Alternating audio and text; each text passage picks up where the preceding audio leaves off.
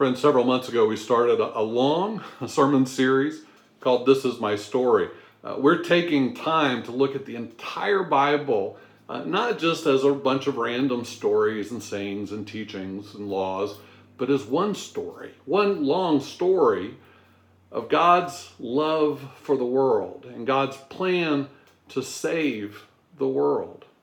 Over the last months, we've looked at familiar Old Testament stories and maybe some unfamiliar ones, some characters that you'd heard of, maybe some that you hadn't heard. And we tried to connect them together, show how one has led to another, all accomplishing God's plans and purposes.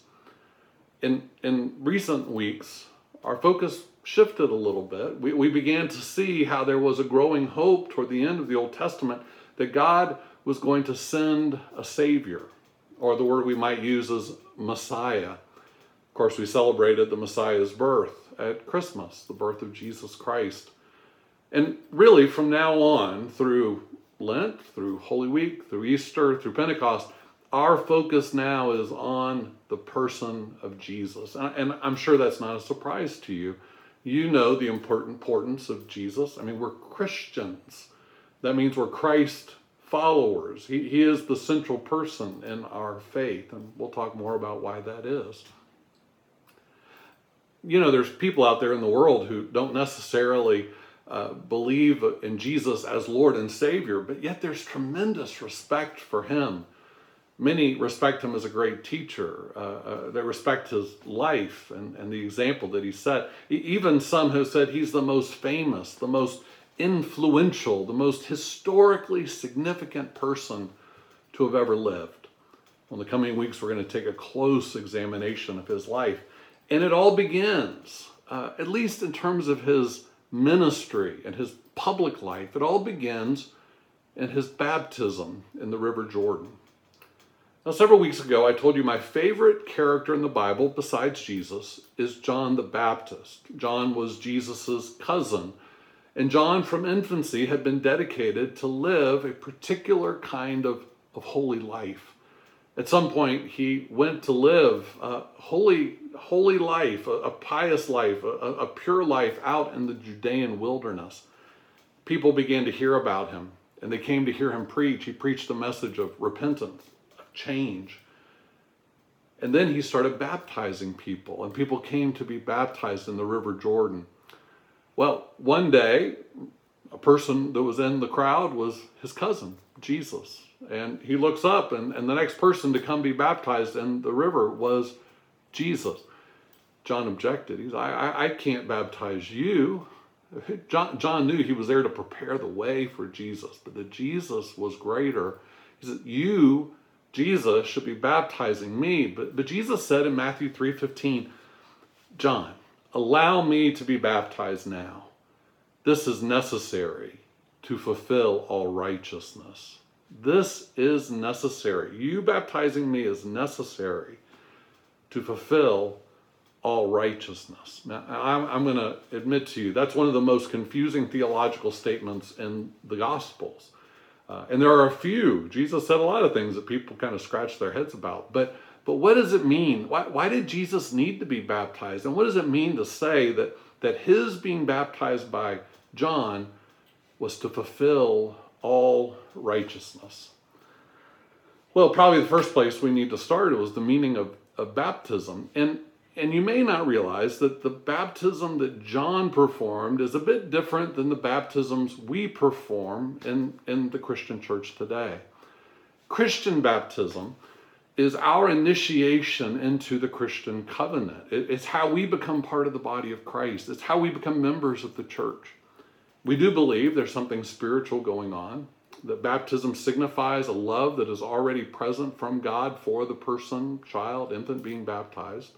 We do believe there's a grace there that washes away sin, but also a grace that leads us into a deeper understanding of knowing God. We believe that there is a spiritual rebirth that happens in Christian baptism, even for infants, that is lived out as we grow in our relationship with God through the years.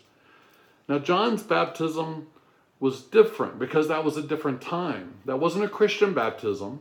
It was a baptism for Jews who were already, through circumcision and dedication, part of the Jewish covenant. In Matthew 3:11, John said, I baptize with water those of you who have changed your hearts and lives. You see, he was speaking to Jews who maybe had not been living the covenant.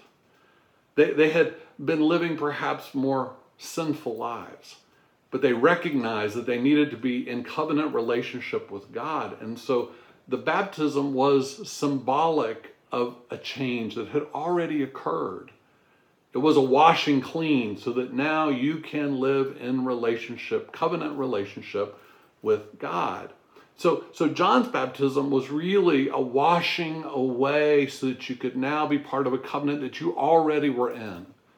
Whereas Christian baptism is really a participation in the life, death, and resurrection of Jesus. The old self dies and a new spiritual person is born. Remember, he said, I make all things new. That's what baptism is. It's about making all things new. John talked about the baptism that Jesus would offer. He said, I baptize with water those of you who have changed your hearts and lives.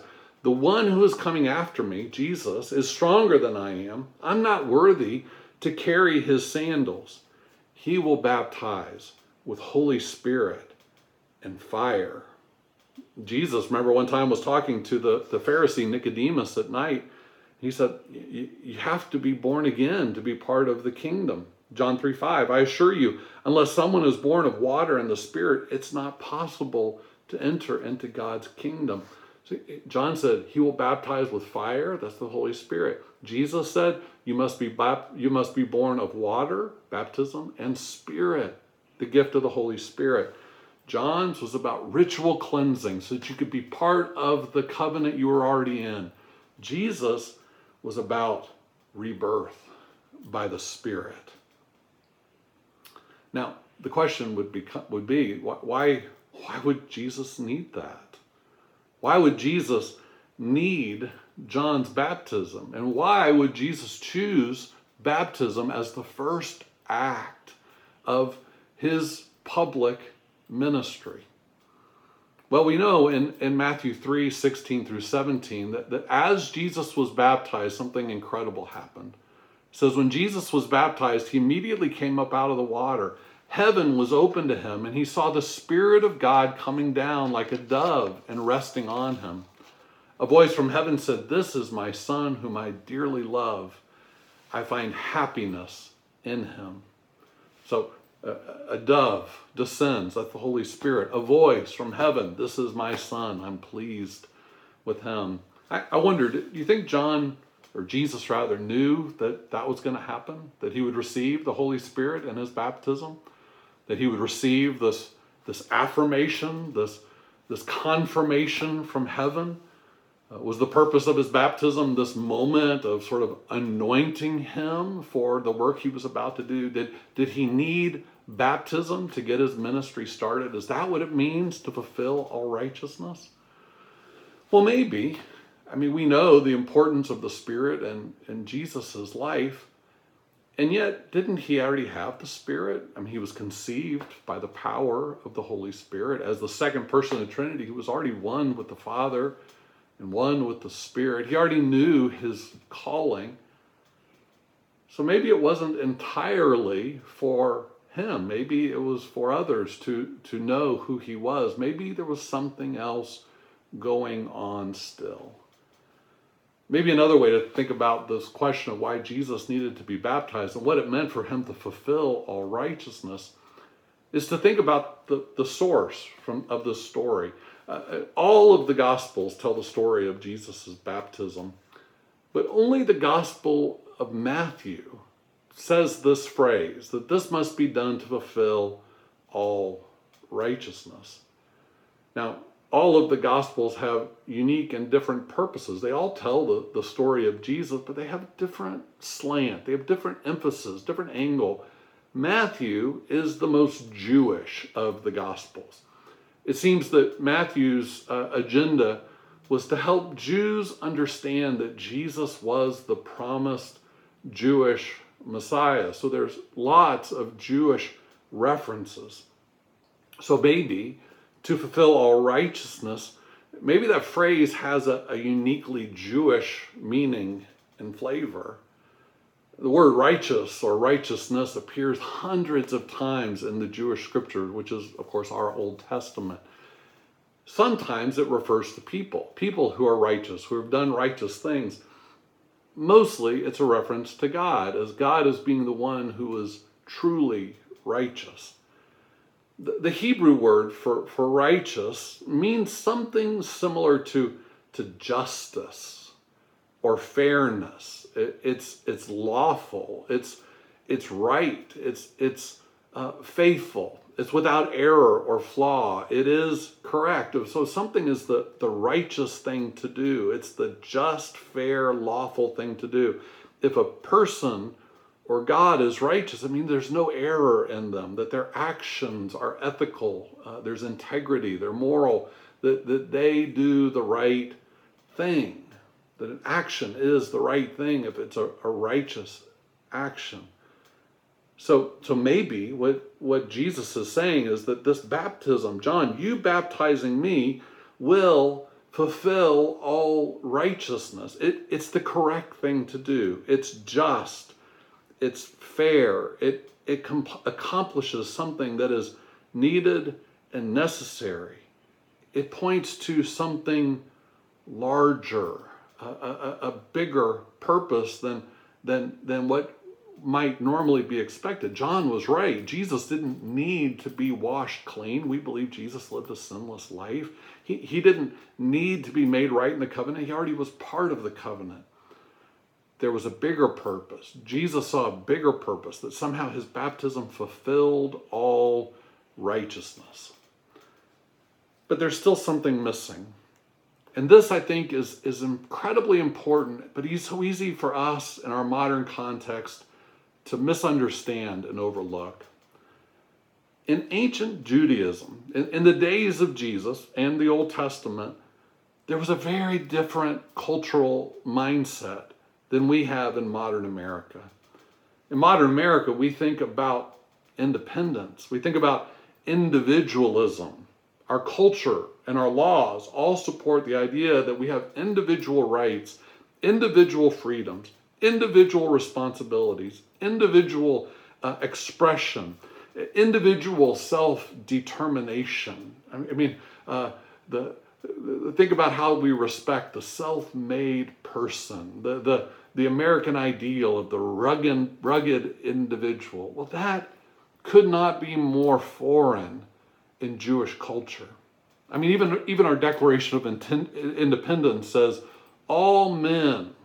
I really think it means all individual men, all individuals are created equal.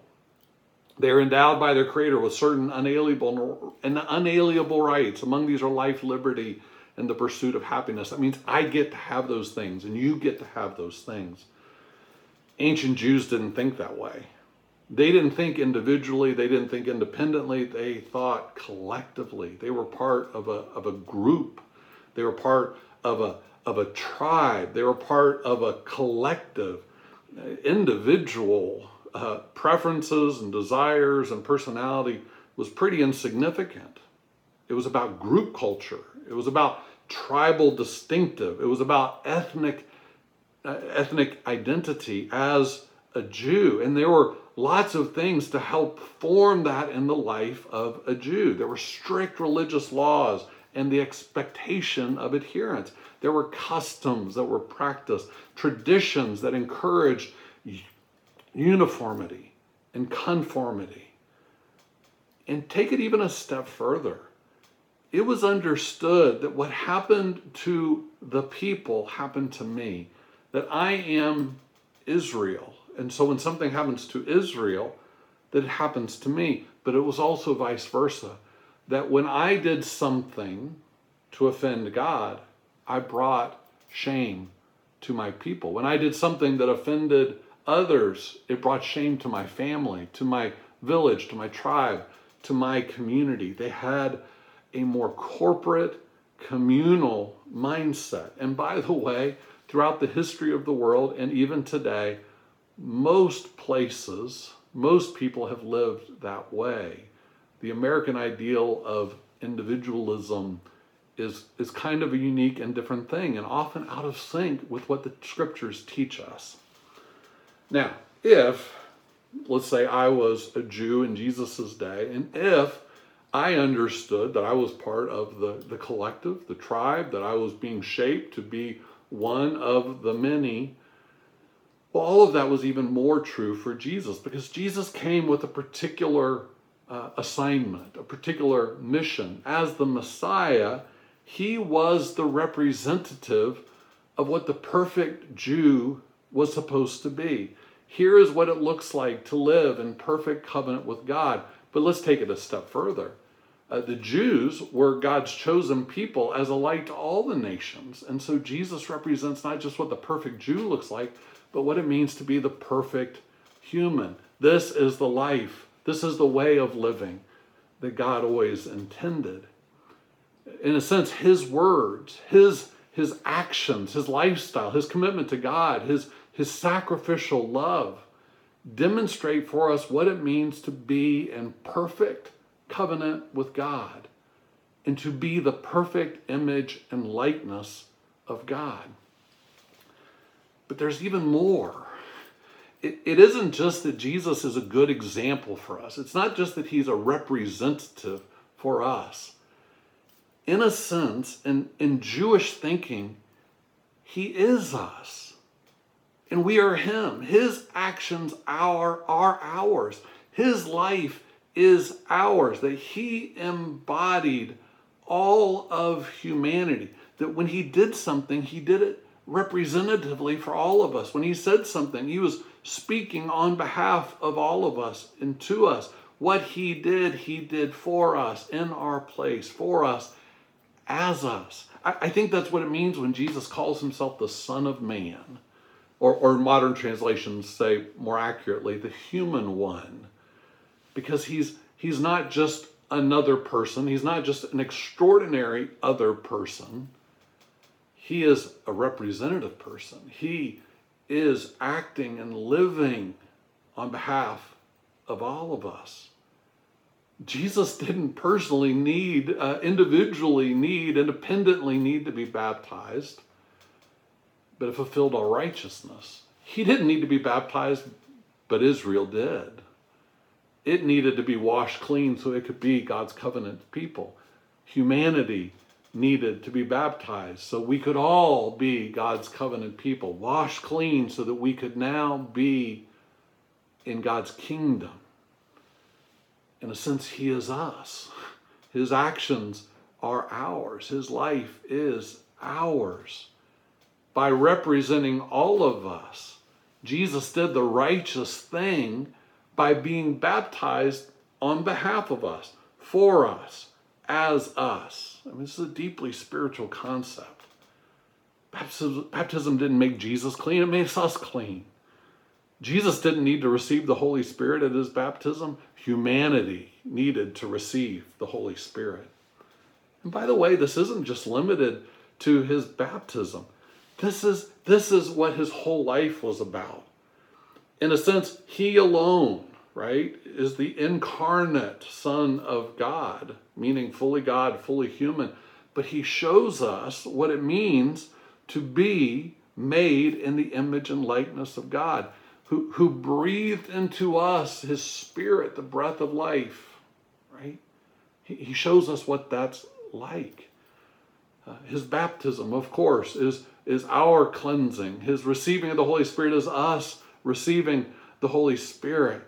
When he loves, he shows us what it means to be people who love sacrificially. When he serves, you remember that night he knelt at his disciples' feet and washed their feet. And he said, I'm doing this as an example for you. We say that when he died on the cross, that he was carrying the sins of the whole world, including yours and mine. And that when he defeated death, when he rose from the grave, that he defeated death not just for him, but for all of us. He conquered it for all of us. You see, all of this he did in our place, for us, as us. Everything Jesus said and did as the Son of Man were said and done as us. Both demonstrating who we can be and actually doing it for us in our place. There's a theologian by the name of Jürgen Moltmann who says, Jesus was not baptized into the Spirit as a private person, but representatively, as one among many and as one for many. He received the Spirit for the sick, whom he healed, for the sinners whose sins he forgave, for the poor whose fellowship he sought, for the women and men whom he called into his discipleship. He received the Spirit as the brother of men and women, as the friend of the poor, as the head of his gathered people, and as the Messiah of God's new creation.